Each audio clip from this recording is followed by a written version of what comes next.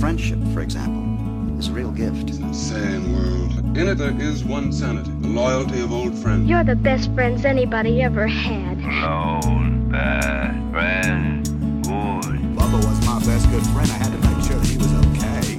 Friendship and family, these are the things that matter. Can we just become best friends? Yep. Touch my friends again and I'll blind you. Thanks, Mike. You're my best friend here. Lose one friend, lose all friends, lose yourself. We ride together, we die together. Bad boys for life. That's what friends are for, right? Friends? Louis, I think this is the beginning of a beautiful friendship. If you're not over here in 15 minutes, you can find a new best friend. You've been saying that since the 5th grade. Welcome to the I Am Your Friend podcast. I am your host, Aiden Licker. This podcast is sponsored by nobody still, but we're working on it. We did hit 50 monthly listeners. We got there. We got to the point we needed to. And now I am eligible to receive sponsorships. Just nothing has come in yet, but it's pending and it's supposed to be coming in soon. So thank you to everybody who has been listening and sharing the podcast, helping me out. Get somewhere, baby. Big deal. Our guest today is our friend Jay Zubricki. You may know him from working on a lot of good Buffalo musicians' recorded work, including some of my favorites, which include Every Time I Die, the Goo Goo Dolls, The Traditional, I Can See Mountains, Ya Boys in Post Prom, that's my band, Well Kept Things, the list goes, Del Paxton, the list goes on. I can name 1,000 Jay Zubricki bands because they are such good records to listen to. Well, thanks for listening. Of course. That's a long list. Pretty impressed that you knew those. Really? A little bit, yeah. Just like off the top of your head like that. That's true. Yeah, sure. I mean, I could probably keep going, but I can't think. You did All Blondes too, right? All Blondes Go to Heaven. Yep. Yeah, I did them. Yeah. That was right around the same era as Mountains. Yep. Yeah, I mean Pentamento's that era too. Yep, Pentimento. There's a lot. Did you do Cedar Kites? I did. Yeah, Cedar Kites. Yeah, I did all their stuff. What was Rust Belt Lights? Did you do that? No, I didn't. But those are my dudes. Okay. Like Pat and Tom, Zach. Yeah. Yeah. That Religion and My Ex record is awesome. Yeah, they were sick. And now they're Tom and Bratcher are in Wild Ones. Oh, I didn't know that. Yeah, I didn't know that's who that is. So yeah, I did a few records with them, but yeah, I didn't meet Tom until I was doing. I think it was Old Ghosts is when I finally met him, like officially. Sure. But during like Rust Belt, Pat McAndrew was kind of like my tie to that band. He's a good friend of mine, and but yeah, I remember that record, Religion of My Ex, and when it came out, I was like, this is freaking awesome. Yeah. Yeah. So they also did a ton of touring, and they were, kind of like the unsung heroes. Like I felt like they should have been way bigger. Yeah. Than they got, and I liked them so much. I just wish. They would have got some more legs at one point. Totally. I mean, that's how I feel about a lot of Buffalo bands that were like amazing, that just toured a lot, did everything right, and just never popped, unfortunately. It's the way she goes sometimes. Yeah, it is sometimes. Yeah. Well, Jay, thanks for coming on the pod. Yeah. I appreciate you doing this. Wanted to get you on for a while, and I'm glad we made it work. It's a Friday night right now as we're recording this. This is my first nighttime pod, I think. Wow, I'm honored. Sometimes I do a little early evenings. Yeah. I've done those before, but this is the first late night pod. So I'm interested. These are like my prime hours. I know that. I just got out of my session. I had came right here. Yeah. Right. I had to work the nocturnal shift. Yes. For the I appreciate that. Hey, no problem. Anything to get you on here. Jay and I have been friends for a few years now. I do have his face tattooed on my forearm, which is always a fun conversation starter. Yeah, I mean, that's the only one that I know of, so thank you for doing that. And, I definitely show that picture to people sometimes. Nice. It's pretty random, but I do appreciate it. It's in with... my buddies on your arm, too. Right, yeah, so I have a bunch of Buffalo bands tattooed on my forearm. All of which who have recorded with Jay at some point. So I decided to throw Jay's logo in there. And it's funny, some people will, like in Buffalo, people will people are like, is that Jay Zubricki? You know what I mean? Or like, it'll be a fun thing that someone's like, oh, this dude knows Jay. Actually, he's got him tattooed on his arm. But then other times, when people don't know you, they're just like, oh, that's an interesting tattoo. Yeah. What's that? And I was like, that's my buddy Jay. And I just leave it at that. Well, yeah, and they're just like, is he Is he sick? Is he dead? Yeah, right? No, he's totally fine. Some sort of tribute. Yeah. And in not a good way, but this one is the way I prefer. Right, totally. So, yeah. Hell yeah, man. We're doing it. So, I mean, let's go through some Jay-Z Breaking recorded, because I think it's interesting. I mean, at least from my perspective, because I always, like, when I was a kid, I always, like, my dream was to have, like, my own, like, home recording studio. I wanted to figure out how to record stuff. I was so interested in it, and I had no idea for so long. I remember just looking up, like, equipment, and I remember writing it down in a notebook of, like, how much things cost, of like, what's the cheapest home studio that I could figure out, you know? So what, like, how did you decide that? Like, what was it, and how old were you when you were like, I want to try recording music? When I was like teenager, maybe like 15 to like 18, I was playing a lot in my band, and at one point, I don't know when it was, I was maybe like 16 or 17. It was like a musician's friend, like deal of the month or something. Classic. And it was like a Fostex digital recorder. And I remember like saying to my parents, I was like, hey, like, can we get this? Like, the band stuff is up in the basement, and like, I think it'd be cool just to kind of like try to record myself just for like ideas or whatever. So I ended up getting this Fostex digital like 8-track recorder, which was insanely difficult to use. Yeah. It was so hard, and I was just like, this is why it was like on a clearance sale. But that was like my first exposure to like trying to like capture something that I was doing that wasn't like on a cassette player that like went on the floor. And you know, I remember the one I had, I think came from like my dad's company's like conference room or something, and I just put the cassette deck on the floor and we'd record band practice. But like, this was an actual like multi-track recorder, right?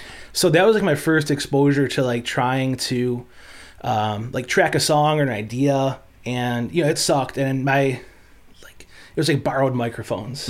Like, who do I know who had like a Radio Shack microphone? I'd borrow them. And you know, eBay was like another like avenue then, and it's just how cheap could I get stuff to capture sound. And I went through the same thing. It's funny, I was at my parents' house not long ago, and it's like the cables that I was using, they looked like Twizzlers, like this hard plastic shiny thing. Probably from Radio Shack. Yes. Radio Shack brand. Yeah, they probably were. And but that was like my first exposure to like the concept of multi-track anything, and being able to like maybe try to edit a little bit. And again, this was all like time code. There was no like actual computer screen. So it was a little different than what I eventually got into with Pro Tools. But it was like again, just like a spark to the idea of like, oh, this is kind of fun. And that there was never like a career in mind at that point. It was just like, oh, I could record band practice now, and I could put like a couple mics on the drums. And like, that's all I wanted to do too. I just wanted to figure out a way to just like, I had song ideas that I wrote, and I wanted to just lay them down as ideas, you know. And I remember going on eBay and just typing in the word recorder. Like, just like audio recorder, because I'm like, what? I had no idea, you know what I mean? And I found some like CD recorder device that was for like CD duplication. And I bought it, not knowing what it was. And I was like, I was like 13 or something. I had some like leftover communion money probably, and bought it on eBay, and I got it, and I was like, I'm reading through the manual, and I was like, I don't know what I bought. Where do I plug in a microphone? So that thing, it was just a waste of money. I just never did anything. But then my guitar teacher was my cousin, and he was the one who told me, he's like, you got to get this Tascam. It was like a 4-track recorder, digital recorder. It had a little like green screen on it, and there was a little like dial that you can like, and it was pretty difficult to use, but I remember using that, and I would just record like acoustic tracks on that. That was my first intro to recording. I think learning that way, or at least I feel like if you can get through that and still be interested, it's a good sign. Totally. I recorded a bunch of things on that. Yeah, because that stuff's not like fun. You know, like not that Pro Tools or like is fun, but like, you're looking at waveforms, you're looking at different tracks. On those, you're looking at time code. And it's just kind of like, well, if I can get through this and like complete some songs, and I'm still like really into this concept of recording, that's like a really good sign for the path that you might be going down. The most annoying thing about it was that there was no way to like extract anything. Right. So it's like there was just an internal hard drive that held everything, and you could buy this CD burner that was from that, right? But it was like made specifically for that. Yeah. And by the time I had gotten this thing, like it was discontinued. Yeah. And it was impossible to find. And I remember looking, like trying to find like a USB converter adapter for it so I could put it into a computer, and it was like a proprietary thing from Tascam. So there was just like, I literally had all these recordings on it and couldn't do anything with them except plug headphones in and listen to them on that device. Yeah, so man. it was a little frustrating, but you just walk around with that device at all times, and that's how you listen to your demos and play them for your friends. Exactly. Yeah. And then I remember I went to Borders one time, the bookstore, and I found a book that was sound recording for dummies. Mm-hmm. And I remember buying that and reading it cover to cover. And that's when I was like, oh, audio interface. That was like the first time I saw that. Yeah. And then that's when I bought like a PreSonus, like one channel thing. And then that's when. It's enough to get you started, though, a man. condenser mic, because that's how I learned what a condenser mic was. And then, put a blanket up in my bedroom, put the microphone in front of it, and learned about acoustics and that kind of shit. Those early concepts from those books actually go a long way. Yeah, it's crazy. Like people make some serious recordings, like just doing basic things like hanging some blankets in their closet. For like, real, the closet over there, just treat it that way, and you got a vocal booth and maybe a guitar cab isolation, whatever you want to do. But like, those concepts go a long way. I don't know which one I had, but I had a book like that, thinking like, oh, once I read this, I'm set to go. It's just like, wait a second, I'm even more confused now. Right. But yeah, it's like I said, if you can kind of get through that stuff and still be like really hungry to like learn more, I think it becomes a lot more fun. Like kind of once you get like the initial, like how does this work out of the way, even if your recording sound like crap, I mean, at least you're recording and making something, you feel proud of it, or just you feel like you accomplished the next step. Yeah, totally. I also remember using because the video game Rock Band was popular when I was like maybe like 13, 14, which is when I was in my first band, which was Single File Riot. Shout out Frisky Misky. Frisky Misky, yep. So, and Rock Band came with a USB microphone. And I had my dad's work laptop, and I installed Audacity on it. And just used this. So we would have band practice, and like in the basement, and just like on the other side of the basement, I would put this USB microphone and just set it on like a desk down there and plug it into my dad's work laptop and Audacity and just hit record and record our band practice. It sounded like shit, but it was like, we have something, you know what I mean, like to get ideas down, and that's all we wanted to do. And now we have iPhones. The modern day of people throwing their phones on the floor at practice and hitting voice memo. The voice memo thing, and that changed everything. I still get like a lot of demo ideas from bands that way, and it's just like that's how I do everything. It sounds better than it ever did, but like it's funny to see how we start and where we end up with that stuff. Yeah, for sure. Super interesting. So so then you go to, I assume after you start fucking around with a few different things, then you go to Timon, right? I was going to high school at Bishop Timon. Right, where they had a recording studio in the school, right? My junior year, they opened up something called the Center for the Media and Arts. And what they were doing was trying to just kind of bring in some arts to a school, which was, pretty much all sports up until that point. I know you have some family that went there as well, but... they had some sort of grant and it had to be used for the arts. So they put in like a photography studio, like a new art classroom, new music classrooms, digital media center. And part of this was like a 3-room recording studio. And they were teaching Pro Tools, and they had, like a Mackie digital board, and they had, a couple pieces of outboard gear. And but it was like my first experience like in something that was pretty much like a real recording studio. Right. And it was just in time because like your senior year is when you were taking those classes as electives. So I was able to sit in and do like, I think just audio 1 and audio 2, but this is a microphone. This is how it works. This is Pro Tools. Here's some basics.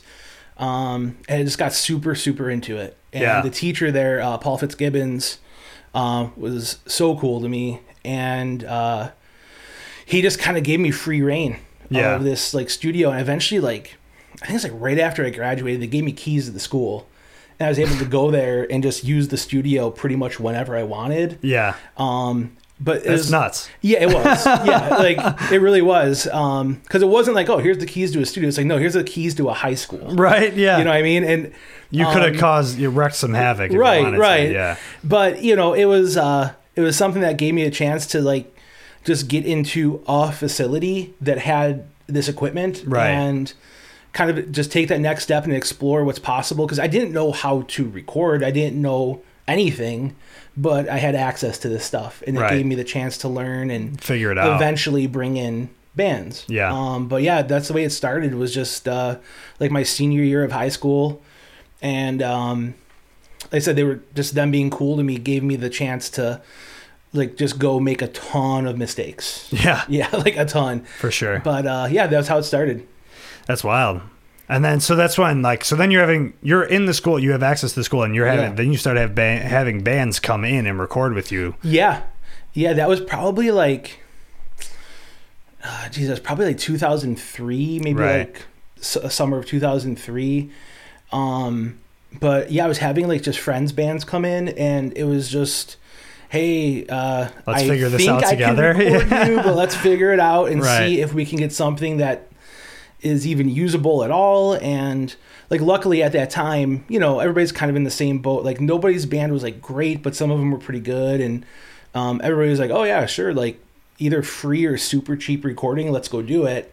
But it gave me the chance just to kind of go through and see what happens when you turn up a preamp too loud, or like don't have Pro Tools settings done the right way, or where to place the drum mics, things like that. And that was like the very beginning of it there. And I think like Misconstruity or like Crosstown Rivals would have been like one of the first couple of bands I recorded there.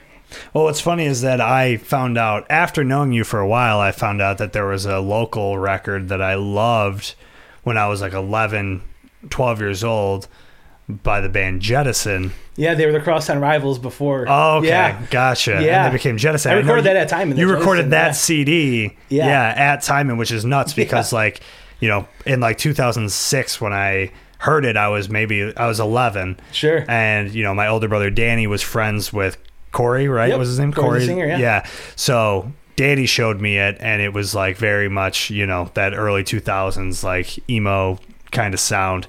And I fell in love with it, and then years later I meet you, and somehow the conversation comes up. I'm like, wait a minute, you recorded that CD? Like that CD was so important to me as a kid, Yeah, that was at Bishop Timon St. Jude High School, man. And it's funny because the drummer from that band is now working for Avril Lavigne.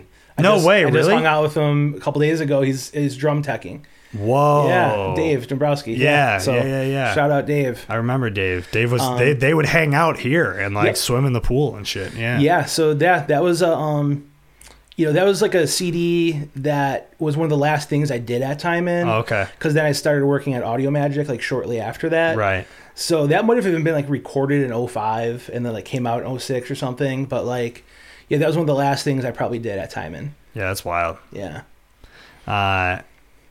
So Audio Magic's not around anymore, right? So it's now called Black Rock EPS Studios. Okay. Is it in Black Rock? Yeah, so it's on Military, nice. Right near Showplace. Yeah. Showplace is at Grant and Military. It's right around the corner. Gotcha. It's behind the Sportsman's Tavern. Right. So, a lot of good things going on over there. Yeah, that block is actually pretty awesome. Popping up. Yeah, it's pretty awesome over there. But that was, at the time, it was called Audio Magic. Yeah. And that was like the first like real studio that I worked at. That wasn't, at Timon. And were you like an intern, or you got hired as an engineer right away? So I got brought in as like an assistant engineer. Yeah. And I would have like intern responsibilities and stuff too. Right. A lot of cleaning and a lot of just helping like set up and strike sessions and just kind of being there to assist. Until I was comfortable enough, or they thought I was comfortable enough to like have somebody in the room and me running the session. And but it was like it was a huge step for me because I didn't really have much exposure. Like ironically, my band had recorded there, like right when I first started taking like recording stuff at Timon. Mm-hmm. But I had never been privy to like being a fly on the wall in an actual recording session until I got there. And the first couple that I did was literally just that, just kind of sit in the corner until somebody needs you. And then if nobody needs you, then you're just kind of there until you have to strike the session and help clean up at the end of the night. But I did that for a while. And then I did a lot of learning at that point too. Was Audio Magic kind of like, were they in I know because GCR probably was, it was called something else at that time, right? So at this point in time, that was probably still Trackmaster. Right, Trackmaster. So was Audio Magic in the same tier? Were legit bands coming through to record at Audio Magic? Yeah, definitely. The chief engineer at Audio Magic is Mike Rorick. Okay. And he's a professor at Fredonia, and he's just a phenomenal engineer and just a phenomenal person. And that guy was literally as busy as I had ever seen. Yeah, I was supposed to take a class with him at Fredonia, actually, and ended up getting switched to a different professor because he couldn't do it for some reason. Yeah, he's great, and that was oh wow, this is when I saw him working, it's this is what it takes to be an engineer. Yeah, because he was working, probably 6 days a week. Long days, and I was just assisting on some of his sessions, and he was working with legit musicians and real bands, and it was interesting for me to see at that time because I didn't know does an engineer just go in and work a 9 to 5 or right? And watching him work is okay, wait, this guy is committing his life to this. Yeah. So so I learned an awful lot from him. I'm sure. Yeah. But yeah, it was legit over there. That's sick. That's dope. So then you become your own engineer. And I know we're just telling your life story here, but I think it's fascinating because it's for, I don't know, most of us, especially in today's world, I think most of us, just because of I don't know, the financial burden that a lot of us carry, we just end up kind of working these normal everyday jobs. So to know somebody that actually does something that's so out of the realm of the norm, you know what I mean? Yeah. I think it's super interesting to find out because it's I think about that all the time with people who get into these kind of jobs. It's just how did you get there? I think it's fascinating. Yeah, and it's a different path for most people, right? So at this point, when you're working at Audio Magic, is this when you're finally oh, okay, this could be my career? Not even at that point. That's the thing. This is just it's a gig. Yeah, I was working 4 days a week at Premier Wine and Spirits. I was a stock boy. Yeah. There I was doing that. That was basically how I was at the Five Corners. That one? No, the one next to Regal on Mile Strip. Oh, okay, yeah. Is there one? Am I thinking of a different one? I think it's a different place. But, okay. Yeah, so I was working at Premier as a stock boy, and I was just, if I wasn't there, I was basically at the studio, just trying to help out or doing whatever I could. Because at one point they gave me a key, and they're just hey, as long as you're helping out around here and not messing up, you can come here when there's downtime and just kind of go through stuff. And so I was a stock boy at a liquor store 4 days a week, and then I was still in college, and it wasn't really anything that I thought to be a potential career, just kind of something that I just enjoyed doing. Sure, and, yeah. Every now and again you get a really cool project and you have those thoughts, but it wasn't serious. I kind of just thought it was just something I was going to have in the background as a hobby. Yeah. And then after a few years, things started getting a little bit busier, and got some really cool projects, a couple of my first record label projects, and that stuff's pretty inspiring because it makes it feel a little bit more oh, I got to that next level. And right. Yeah. I remember getting alternative press. And seeing an album I record, there's a big ad for it. It's wow, this is real, That's crazy. But do you remember what album that was? Yeah, By Autumn's End. Okay. It was maybe 06 or 07, maybe 07. But that was the name of the band, By Autumn's End. I remember that name. Yeah. Were they a Buffalo band? Yep. Okay. Yeah, they're a Buffalo band, and that was you have those thoughts, but at the end of the day, it was always just kind of okay, well, what's the safe thing to do? It's get my degree. I was going to school for business administration or something. Hey. And right. Shout out business administration degrees. Yeah. We got them. The safety net degree, right? Of course. I wish mine didn't cost as much as it did. Right. So that's what I was doing though. That was kind of the plan. Yeah. It was just to kind of finish up school and the recording stuff. Where were you going to school? I was going to Medaille. Okay. But oh yeah, I did. The recording stuff was just kind of there, and towards the end of college and stuff, recording was not going well for me. I was not getting much work. It was pretty like, you know, the writing was on the wall. Like, hey man, you had some fun doing this, but this clearly isn't a job that you could live off of. Sure.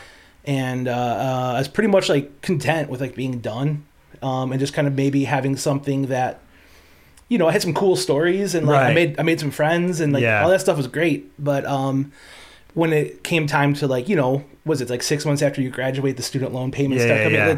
That stuff was going through my mind. Right. And I was just kind of like, okay, well, I know how to do this stuff, and if I want to do it on the side, that's cool. But like, finish up school and find something real. That was I was in the same boat when I was 22 and I finished Fredonia. I literally like I graduated. I went on tour with Kill the Clock. Mm-hmm. They did like a DIY tour that I hopped on for a little bit, and then I came home and was like, "Fuck, I got to find a job."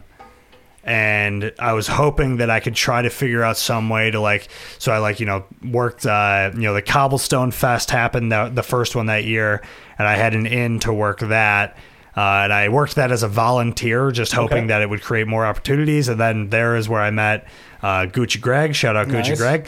And that's why he got me a gig at the Ballroom. But it was like, $12 an hour working a couple hours a week. Like, it wasn't much. And I was like, and then, that 6 months point hit. And it's like, fuck, I need a real job. Yeah, when it creeps up, it hits you hard. Yeah, I was hoping within 6 months I would figure out a sustainable job within the music industry. Well, dude, and that's exactly how I felt too. And it was scary because, at that point you're taking a pretty big step into like what your actual life might look like, and as much as I loved recording and music and stuff, I was trying to be like a realist about it. Yeah, and so like I said, things weren't busy or anything, so I was just kind of okay. And at this point in time, the guys from GCR, which at the time was called Inner Machine Studios, the manager had reached out to me. It was probably like summer of 2008. And he said, hey, we just did this huge renovation. And, we liked a couple records that you did last year. Like, would you want to come see our studio? And I said, no. Whoa! Yeah, I was Jay-Z dropping the big balls on. Well, because because at the time, I wish it wasn't like that, but I don't need you, motherfuckers. Yeah. Well, I said no because I was loyal to Audio Magic, and it's just kind of like, well, don't need to ruffle any feathers right now because I'm probably not going to be doing this a year from now. And the guy's name was Mike, and Mike was just like, "Are you sure?" I was like, "Yeah, man, thanks though. Take care." And later on in 2008 is probably like right around the holidays, he hit me up again. He's like, hey man, I know you said no last time, but like the Goo Goo Dolls are off for the holidays and the studio's like wide open.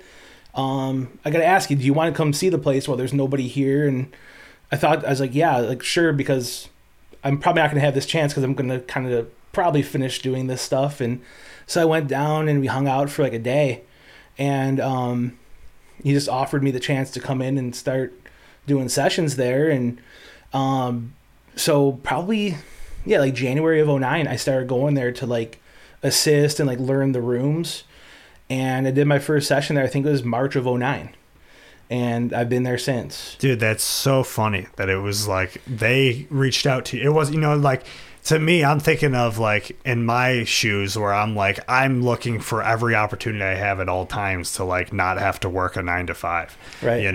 And it's like, so the fact that they reached out to you and you're like, eh. Well, to tell you the truth, like it felt so unattainable to me, like, cause the studio was on like the cover of Mix magazine that year. And, I felt like I couldn't like step up to their level. Okay. Because it was like a 2-part thing. Like one, I was like, okay, recording's not going well for me right now, and they clearly don't know that. Yeah. And the other part of it was like, I literally don't know how to work in a studio like that. Right, so what's going to happen if I go there? Yeah. But again, so like a little bit of imposter syndrome hits you. It's like they think I'm better than I actually am, and like I'm not actually cut out for this, like that. Kind of shit. It was that for sure, and just like literally the only time I had seen 95% of the gear in that building was in videos or magazines. Yeah. Like, so I was just like, geez, well, when I go meet with them, I better like either be super honest or like try to act like I know what I'm talking about. But there was just so much stuff I just couldn't. I just say, I've never worked on gear like this or in a room like this. Right. Because Audio Magic was cool, but it just didn't have what, GCR has. And, So yeah, so I did a couple months of like hanging out and assisting before I did my first session. Right, getting but to know yeah, that was the start of it over there. That's nuts, man. It is intimidating. That like upstairs studio, I remember the first time going in there when we came in to do the first post-prom EP, and I remember like seeing just like all the filled racks of everything, and I was like, dude, I don't know what any of that shit does. You know what I mean? Like, that's literally what I said when I first went there. Yeah, I was like, okay, well, I know that's a compressor, but I've never plugged into one of those. It was wild, man. It was wild to see you just like, you know, wheel around the room and like be twisted knobs. It seemed like something that like it seemed like I was in like Willy Wonka and the Chocolate Factory of like, you know, pulling just weird whistles and fucking there's a little bit of that. Yeah, there's Oompa Loompas in the back running around and actually tangling all the wires and shit. No, that's I had similar, you know, thoughts like my first time going there, and like, cause I think the first time I went there was actually during one of Mike's sessions, and like watching him do the same thing, like wheeling around and patching in over here, over there, and I'm like, okay, that sounds good, but I literally don't know what unit he just patched into. I've never touched one of those, and like, so there was a ton of learning that had to be done just to be able to hang. But yeah, that was the beginning of 2009 is when I made that change. And you've been there ever since. I've been there ever since. Yep. Yeah. When did it change to GC? So at this point, it was still Inner Machine, but it was owned by the Goo Goo Dolls. Yes. Yeah. Yeah, that was Inner Machine until September of 2009. Right. And that's when Robbie took it over solely from the band. So, right. And you are, as we have both discussed, and we both are huge Goo Goo Dolls fans. Yeah, man. So what was that like coming into like, you know, a band that you looked up to, like their studio and working for them? It was interesting, especially like my first concert ever was Goo Goo Dolls, Bush, and No Doubt. Dude, that is a fucking that's such a sick lineup. And I was just talking to Patrick Galante was here the other day, and I was talking to him, and he said, you know, he was just on tour with Ice Nine Kills and said that they met Bush at some festival that they played in Europe, and he said they were like the coolest guys ever. Wow, okay. Yeah, that was my first concert. Yeah, that's awesome. And so, like, you know, just to kind of be like, oh, hey, Mom and Dad, I'm going to the Goo Goo Dolls studio. Yeah. To, like, meet with everybody to see if I should work there and stuff. Like, that was, like, a big thing. And I remember, like, the first time I met Robbie, I don't know if it was the first time, but one of the first times I met Robbie, and we were just hanging out, man, and I just, you know, I literally left that meeting being like, this guy's awesome. Yeah. Like, this guy's super cool. He's a West Seneca dude. And, you know, we kind of had a lot of, you know, similar interests, and, you know, he was just as nice as could be and as welcoming as could be. And it made me feel like I belonged without really proving much at this point in time, like to them. Yeah. You know, he just kind of like, yeah, man, just, you know, make the most of this opportunity. And, but yeah, so it was definitely cool because, you know, growing up in Buffalo, you know, it's like every radio station plays Goo Goo Dolls. Of course, and that's how it's been forever. Right, and, they are like our one claim to fame. Right, you know what I mean? so of like people who made it out of here. Yeah, it was cool. It was really, you know, an opportunity that I had so much appreciation for, and I, you know, the gravity of it hit me pretty hard at that point. How it's like, this is real. Like, they just made their new album here, and they're allowing me to work here, and yeah, so it was just like motivation, just to try to like want to be part of that world because it was the closest I'd ever been at that point. Damn. That's so sick. I remember I met Robbie for the first time when I was 13 because I was in the middle school rock band at West Seneca West Middle. And my and like we were sponsored by Music Is Art. Like Music Is Art like help us, like they put us on a bunch of gigs and stuff because, you know, it was like teenagers just playing in a cover band and shit. So it was cool. And he came to our school to talk about they had who was that, Agent Me? You remember that band? Oh yeah. So definitely. Agent Me came and played at our and they just, to me, I was always like, this band is just plain white tees. They're the same. It's this, even the singer even looked like them. It was crazy. But I liked them. But they came to talk about, there was some like foundation or something that they were like talking about when they came to school, but because I was in the rock band, like we got to like meet Robbie and like hang out with him for a little bit, and it was like, and I was, the biggest Goo Goo Dolls fan. Like I was obsessed. So like I was like so nervous to meet him, and it's crazy now because it's like, I've been recording at GCR, we've done 3 projects there now. Yeah. And I've been there, to help out with other people who have done other things there. So like he's always there, and now it's just like, hey Robbie, what's going on, man? It's like super casual, but it's just it's nuts. But he is the fucking coolest dude. Yeah. And so down to earth, and like he made that transition like coming over to GCR like very easy and very welcoming and friendly, and man, just a lot of appreciation for him and what he's helped me do. For sure. Yeah, shout out Robbie. Shout out Music is Art too. Yeah. Very, very cool thing. That's dope, man. So what was like the first like big project you got to work on? Or what you felt was like, oh shit, this is a big deal? Jeez. So coincidentally, there was like a project that Keith Buckley and I were working on at Audio Magic. And it's the band The Damn Things. Yeah. And we started working on like early demos, like in 07, 08 maybe. Yeah. How long have you've known the ETID guys for forever? Yeah. I mean, I know they're from West Seneca. They're a little bit older than you, I think. Yeah, I think Steve and I go back to literally the 90s, and then that's nuts. Jordan, Keith, and Andy, and Rat Boy was the first drummer, but we go back to probably like 2000, 2001. But Keith and I were working on early Damn Things demos before the band even had a name, and then it got kind of iced for a while because like Every Time I Die was so busy, and I think it was before Fall Out Boy went on hiatus, I forget. But like the first one at GCR for me that was kind of like, okay, this is like a big deal, was right the first week of January 2010. Joe Troman and then Rob Caggiano, who was playing guitar in the Damn Things, and he's also at the time he was in Anthrax. They came to Buffalo with me and Keith, and we spent a week in the studio. Like they were writing vocals, and like that we were demoing songs for the first Damn Things record. Yeah, that's sick. And so you got members of Fall Out Boy, Anthrax, and Every Time I Die. Right. So for me, that was like the first one at GCR that was like, whoa, this is like huge. Yeah. I that year I had some really cool bands come through, right? But like this was like, okay, these guys are like literally on the radio. Yeah. So that was like the first one. That was at the very beginning of 2010, and dude, at the same time that jam band Mo was recording upstairs, they were doing like an EP. Yeah. And like Robbie's hanging out. It was just, for me, it was just kind of like, oh, this is cool. Like, so this is what happens here is like, these bands and rock stars kind of like get together in places like this. Okay, this is cool. I can do this. But yeah, that's probably like the first one that was like, at least, to me, like a really big deal. Yeah, totally. Yeah. I feel like I had the same feeling when we were doing Who You Pretend to Be. And, it was during COVID, so we couldn't all be there, but it was me and Charlie that were there.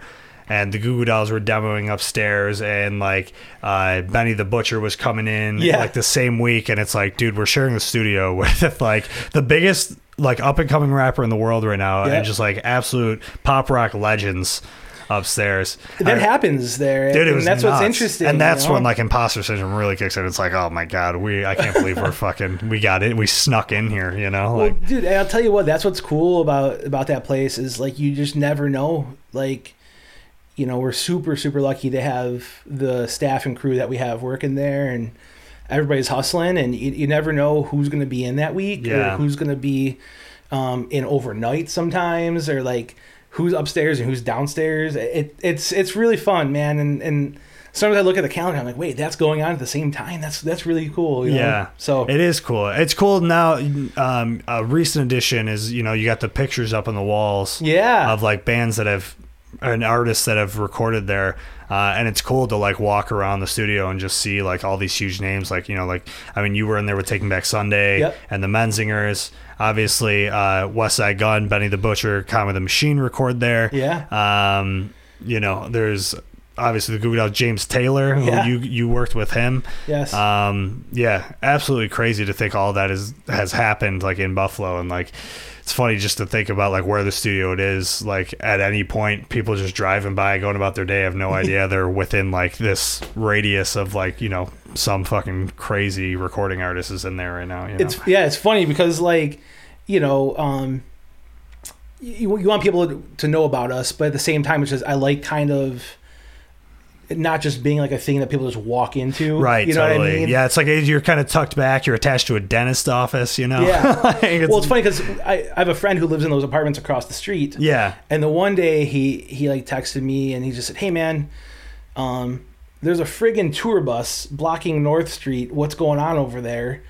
I go, "Oh, Korn's here." I was just going to bring up the Korn He's story. like, "Are you serious?" He's like, "The Korn?" I say, "Yeah, Korn's here right now." And he's just like, "Okay, I guess I can't be too mad at that tour bus." Then. Right, yeah. You know, because that's where they pull up. You know, they pull up right at those stairs. Right. And it sucks for the traffic, you know, For sure. because it's such a narrow street anyways. But, yeah, it's funny. Over the years, he's actually texted me a bunch. He'd be like, "Okay, who's there today? There's a bandwagon blocking the street now," or whatever. So, yeah, it's fun. That's awesome, man. It's got to be, I mean, do you like, I got to imagine like hearing anybody complain about their job. It's just like, you got to just feel a little good, you know, of being like, man, I'm glad I fell into something that, I mean, I'm sure a lot of times not to say that you're not working hard, you know, but, you know, they say if you love what you do, you never work a day in your life or whatever. But I don't know. Do you ever feel that way? Do you feel like it's almost like surreal that you fell into this, or? Yeah, I mean, definitely. I know it's not a normal life. Yeah. I know that. I'm very aware of that. And I also know it's like, you know, depending on how you play your cards, it could be a here today, gone tomorrow kind of a thing too. So I'm definitely super aware of that and really appreciative for these opportunities. You know, not a day goes by where I don't feel lucky. You know what I mean? Like, sometimes you're just kind of like, not that you want it to end, but you're like waiting for the bubble to burst. You know what I mean? Right, It's just kind of like, right. So yeah, I definitely don't take it for granted whatsoever. Fun to be over. Yeah. Yeah, and you know, I think that's really important. You know, it's just kind of you know, stay like grounded with it because, like I said, it's a really competitive field. It really is, man. Especially like with modern technology, the way it is. Right, people are building home studios left that are and right. badass. Yeah, man. And so I definitely, you know, I do take stock in that from time to time. Just kind of thinking like, wow, like, you know, made a couple records last month, and I can't believe I got to like pay my bills off, off of making music. Right. And like, there's that side of it too. So like, I'm still like a fan of music. I'm a fan of, you know, different producers and engineers and stuff. And, you know, I find inspiration in that, and I definitely feel lucky that I'm able to do, this to really any extent. And, again, I know having it be like my full-time career is not totally like a normal job, right, but I gladly trade these weird hours that I work. I'd rather do that than, you know, something that I absolutely hate waking up and going to do every day. And stocking liquor at Premier Wine and Spirits. Yes. Yeah, man. The guy who doesn't drink, you know, putting those bottles on the shelf. Yeah. Well, can we get into that a little bit if you don't mind? Sure, if you want to, yeah. Yeah. So did you just never drink? Like not, is there any time like... Yeah, I drank like, you know, like high school experimenting. Sure. But it was like sophomore year of high school where I was like, yeah, this just isn't for me. Really? Like just I was right young. away. Like I was young, dude. I was probably like 15 or something. Like however old you are the sophomore year of high school. Yeah, that's I was just you are, like, like this does not make sense to me. And like I liked, you know, hanging out with friends and like the parties and stuff. But like literally, because that's the thing, dude, is like you don't drink, but you fucking hang. Right. And you hang late. Yeah. You know, like that's what I love is like if we're hanging like at my house, you know what I mean? And we're like, I'm the last one we're to throwing leave, it back. man. You show up, but like, and we'll be like pissed drunk and you're just like still chilling, like completely sober. Yeah. Yeah. No, I, you know, a lot of years like hanging out on Allen have really brought up my tolerance for Dude, assholes. the fact that you even hung out, like you were a regular at the Pink that was drinking, what, Dr. Pepper or some shit? Like, yeah, typically it was club soda with a splash of cran. There you go, yeah. But, yeah, man, That's I don't know. nuts. To me, it was just like, I don't know. I knew at that point I could still be like, I could still have my friends. I could still be in like, you know, have social interactions with huge groups of people. And at first, my friends were more like, wait, what are you doing not drinking? Right. They were more like bugged out by it than I was ever like well, of weirded course, out yeah. by it. I just kind of like, I literally just don't like it. Yeah. And so, so I just, like sophomore year of high school, I was like, man, I'm good. I'll still hang, but I'm not going to drink. Right. And never like, did you ever smoke cigarettes? Never. Yeah. So like, it probably was like freshman year ski club, like freshman year of high school. Dude, and it's funny because... Freshman year ski club. Yeah. So you're like, I don't know, how old were you older? 14, 15.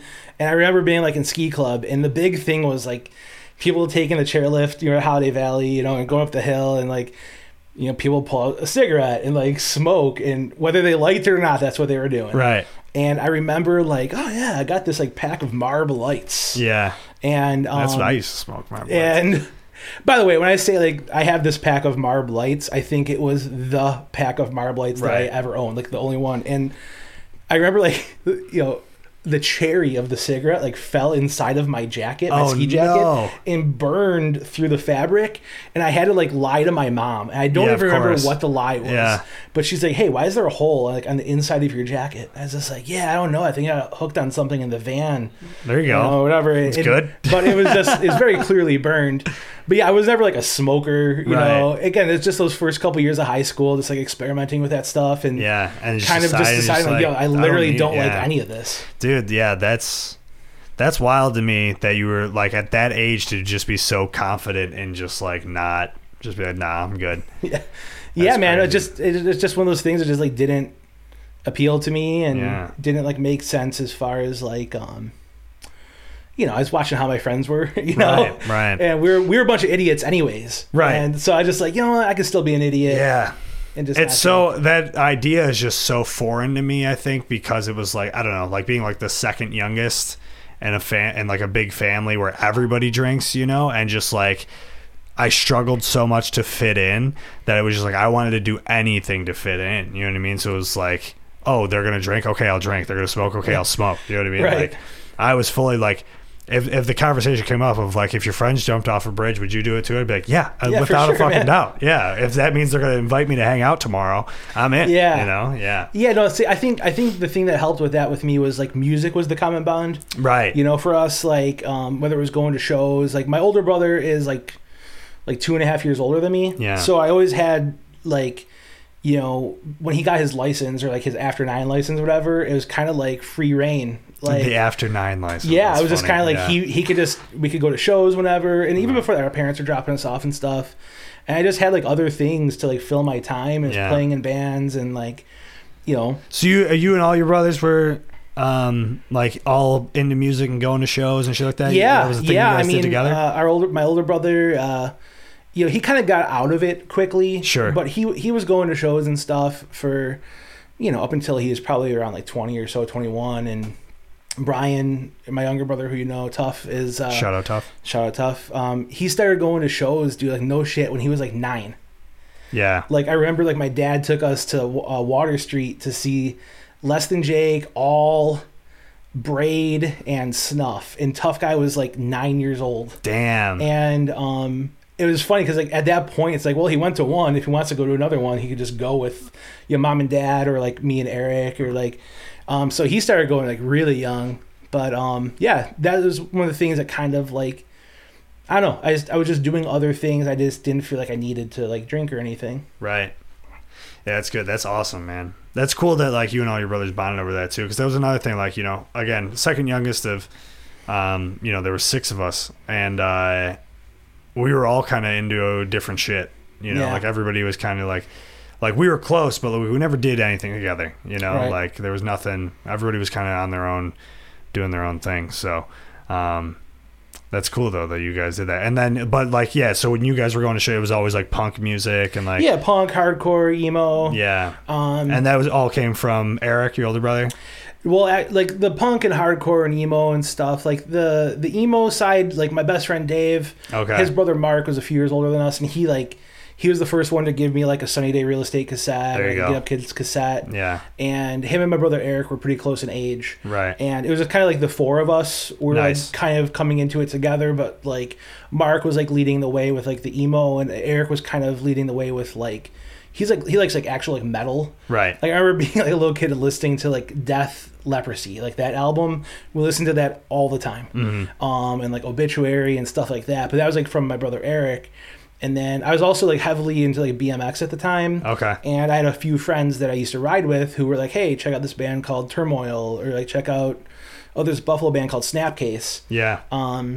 So yeah, those were kind of like my sources for that stuff. And I just got so into it that once like, you know, mom and dad were like, hey, like, yeah, you can go to this show as long as your older brother goes with you. Right. Or if you have like a group of friends or whatever, I was like, yep, Yeah. that's where I'm going to be. Yeah, So- that's awesome. See, like me and Liam were into the same music. That's how I got like most of my music taste of like pop punk and stuff was Liam's best friend was this kid, Tim, whose older brother Jeff was the vocalist in this band Guns of Camden. Do you remember that band? Yeah, Mike was in that band. Yes, he was. Yeah.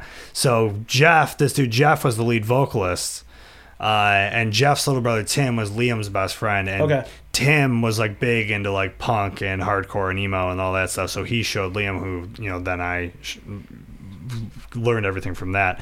But Liam was definitely not about bringing me around anywhere. You know what I mean? I was like, can I come? And he was always like, no, fuck you. Yeah, I was lucky with Eric like that. He was super cool. And Right. he was also cool like being the driver, Yeah. you know, so.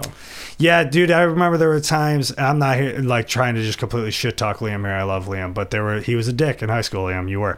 And he would, dude, I remember like I would go to a party and be fucked up and like have no way of getting home, and I would call him and he would answer and he'd be like sleeping, like I woke him up out of sleep. I'm like, dude, I need you to come pick me up. He's Yeah. like, nope, see ya, bye. And that was it. And so I was like, fuck. So, See, I was always that brother who was the DD.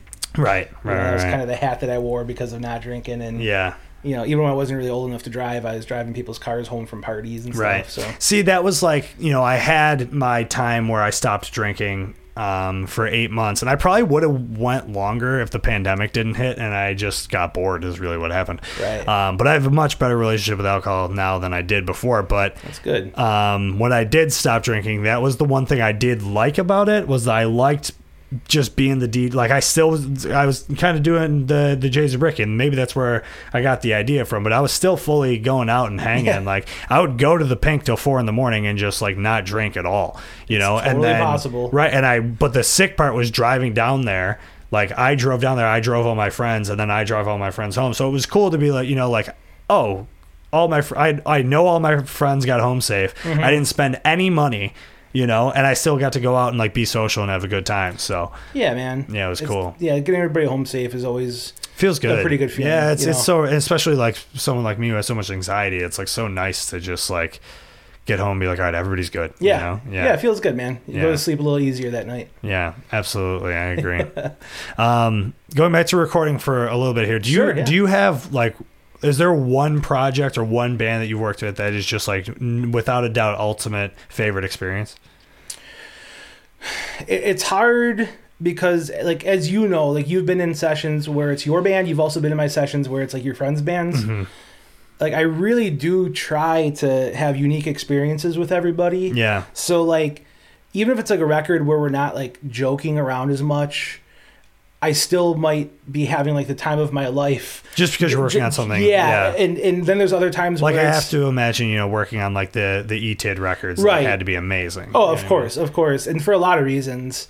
But then, there's other projects where it's just like keeping it light and fun. Yeah. Is like, it's a ridiculously good time to go. You're making an awesome record. You're hanging out with people who are your friends. You're just laughing, having a great time. You're still getting work done. You get your breakfast sandwiches from Elwood Market. Like, you got the whole routine going, and that stuff feels good. It's hard to pinpoint one, but there's definitely some projects where, like, I've come out of them being like, wow, I'm really glad I made friends with these people. Yeah. And I think you and I were chatting earlier about like coffee stuff. Yeah. And like literally we tying didn't this even get into coffee yet. tying this stuff in together is like when I was working with Del Paxton. I remember day one of doing their album. I was like, hey, I'm gonna go throw in a pot of coffee. Yeah. And it was the first time ever anybody's like, oh, what are you making? I was like, I don't know, let's go take a look. Coffee, and it was yeah. like, you know, Maxwell House or whatever. And Zach's like, hold on, don't even make that. It's like, why? He's like, I'll be back in 20 minutes. Okay. And he like ran to his apartment, came back with a bag of beans. He's like, if we're drinking coffee, it's gonna be good coffee. So we ground it up. I'm like, wow, this is amazing. And I don't know what it was at the time. Yeah. But those guys were like, listen, dude, while we're here this week, let's just drink good coffee and we'll give you some different kinds to try. And I was like, wow, this is awesome. Like, it was my first time drinking coffee without cream and sugar. And so like that record sticks in my head for a bunch of reasons, but like a big one was like the start of my passion for coffee. Totally, dude. So like that's definitely like, you know, if I hear a song from that record, or I went to go see them play a couple weeks ago, I literally still think about like, wow, without doing that record, I might not have gotten into one of my favorite hobbies. Dude, and they are, they are the coffee band of all coffee bands. But what's sick then is, you know, because then you got Charlie onto it, and then Charlie got me onto it. And I remember the first time Charlie made me a cup of coffee, and like my world was changed. Right. Dude, like the way I looked at, because I remember I always hated coffee. Like in high school, like I worked a job, you know, I worked at the Poppy Seed restaurant. Shout out to Poppy Seed. And like everybody there would drink coffee, like when we were working like an early Saturday morning shift. And like I would try to, and I'm like, dude, this is disgusting. Like, and I'm like, maybe I'm mixing it wrong or whatever. And I remember, and people were like, it's because you're young. Like once you get to college, that's when you'll like coffee. So then I get to college, and we have like a Starbucks on campus and a Tim Hortons on campus. And I'm like, I'm again trying all these different 2 cream, 1 sugar, 1 cream, 2 sugar, double, like trying everything. And I'm like, dude, it's disgusting. Like I just can't do it. And then I get through college and I meet Charlie, and Charlie and I become friends. And he's like, you ever just drink it black? And I was like, no, because like in my head, the idea of black coffee was like, that's for psychopaths. Right. Like, no way, dude. Right. And then he's like, try it. And I remember trying a black iced coffee from Tim Hortons, which today, if I drink a black iced coffee from Tim Hortons, I would probably spit it out.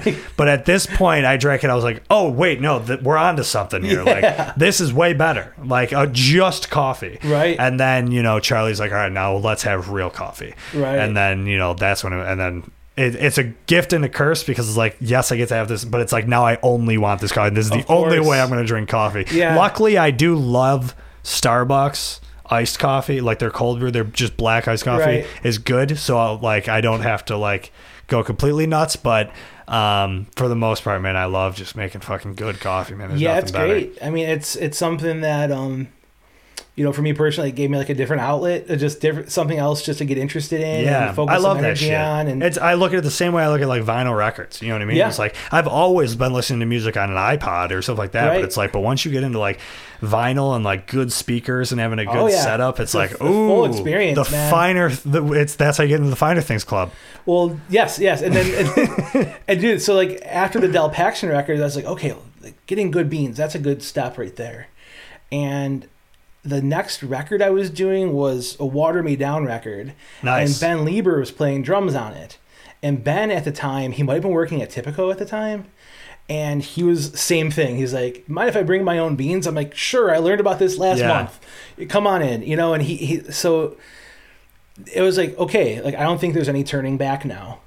And then after that was when we did Every Time I Die's Low Teens, and Daniel Davison, the drummer on that record, brought a Chemex. It was my first experience with pour over. I'm like, okay, what are you doing here, man? He's like, I'm heating the water to 205 degrees. And right. I'm doing, I was like, what? Wait. And I remember kind of like, we gave him a little bit of a hard time the first couple of days, and then you drink it, you're like, whoa, what is this? And that was my first experience doing it. And by the time we were finished that record, like I was, you know, making the pour overs with them. Right, dude. And that's the thing is like, you know, I work from home most days. I make pour over every day. Yeah. But because that's how it was introduced to me. I never even thought about drinking like how you do it in the studio, like how we just are a regular coffee maker. Right. And just putting grounds in there, like maybe because I don't have a regular coffee maker, but it's like I never, like I always am thinking like, oh, if I have good coffee, I have to do pour over. You know what I mean? Right. Yeah, and that's the thing. I had just actually set up a pour over rig at the studio this week. So yeah. We are set to go with. We're gonna have to book some sessions. Chemex. Yeah, but yeah, that was like the start of it. Right, it was like 2016 for me. That was, and I met you a year later, I think. So that's great, dude. It is like, I mean, going back to the conversation of like, this is your job is crazy, because it's like, for us, when we book a session with you to come in, it's like, oh, I'm taking PTO. Like, I'm taking vacation time and work, because I'm going to hang out in the studio. Right. And like, yes, we're gonna grind and we're gonna work hard and everything, but like, it's such a fucking fun experience. And it's like, you know, it's almost like take your kid to work day. Like, we're going to hang out with Jay at his job today, you know? And that's the thing, though, dude, is like, it's important to me, too, that people are actually having fun, because I totally get it that people are sacrificing, like you said, PTO, sick days. People are literally just taking lost days at work.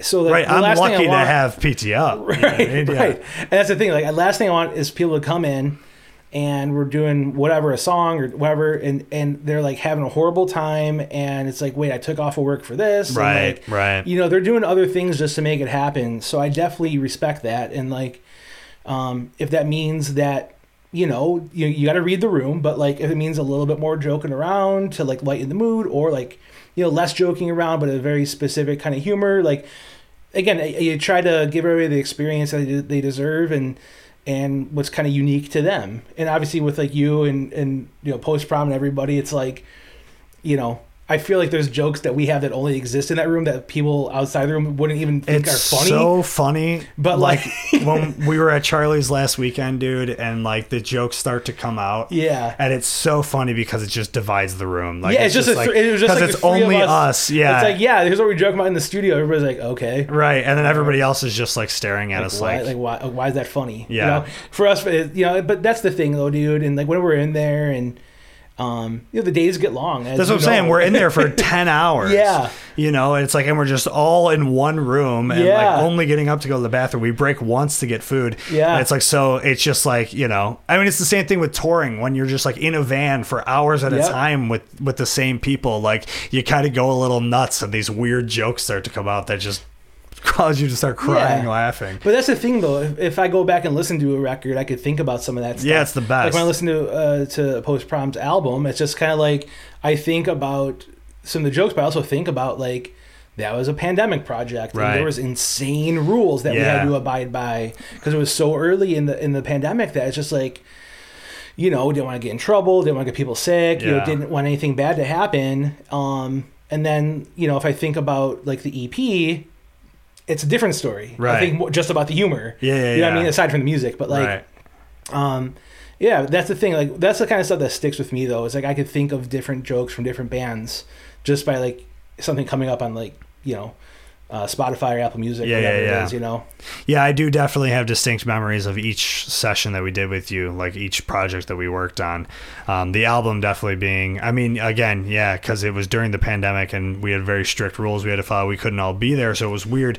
And I remember just like, you know, there was just so much added stress because of that. Yeah. And, you know, this was our first full length, so we were there a lot of days in a row, a lot of long days. Like, I remember, I think we did 6 10-hour days in a row at one point. I think that was like pretty much yeah. all guitars, and it was just like, you know, playing the same parts over and over, doing different guitars, switching amps out, you know what I mean? And it got, you know, to a point where I like, you know, started to feel like Jack in The Shining, you know, where it was just like all work no play makes Jack, and I'm just like, you know, I remember going home some nights and be like, fuck, dude, like, but it's all so goddamn worth it. Oh, for sure. And that's why the humor, like in the room when you're doing stuff like that, that stuff is really, it's more important than I think we realize sometimes, because, of course, dude, you know, if you're working on like a song and you're playing guitar for 4 hours, like something's got to keep it light, right? Totally. You know, so it is, dude, for real too, because there's sometimes where like I'm playing a part or something and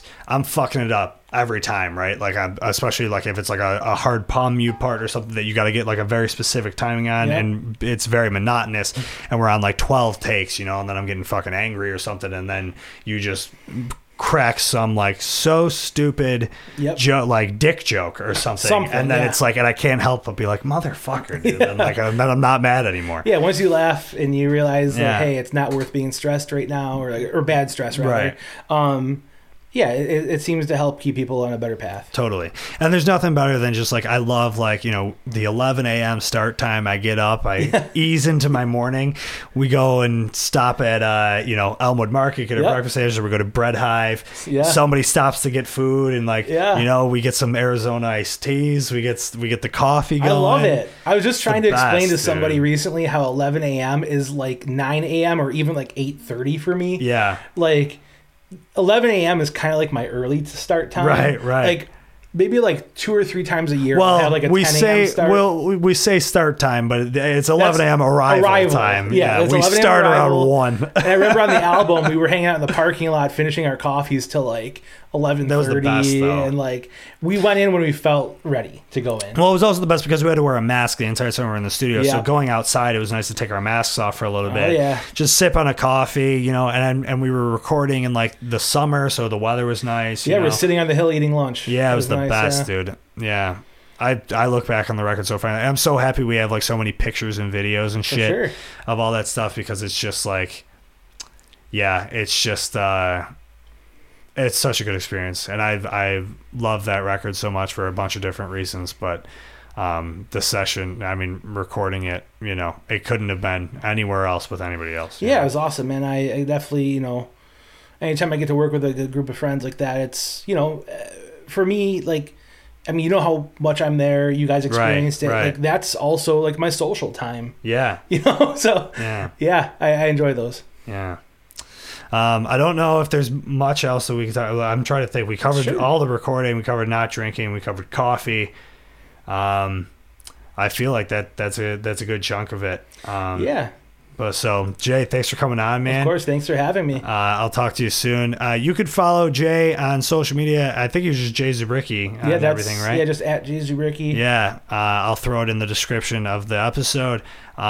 Check him out for the projects that he's working on. It's so cool to see when he's working on some of these projects, and you know, and then you get to listen to him a few months later. So it's always exciting. So, Jay, thanks for coming on, buddy. Thanks for having me.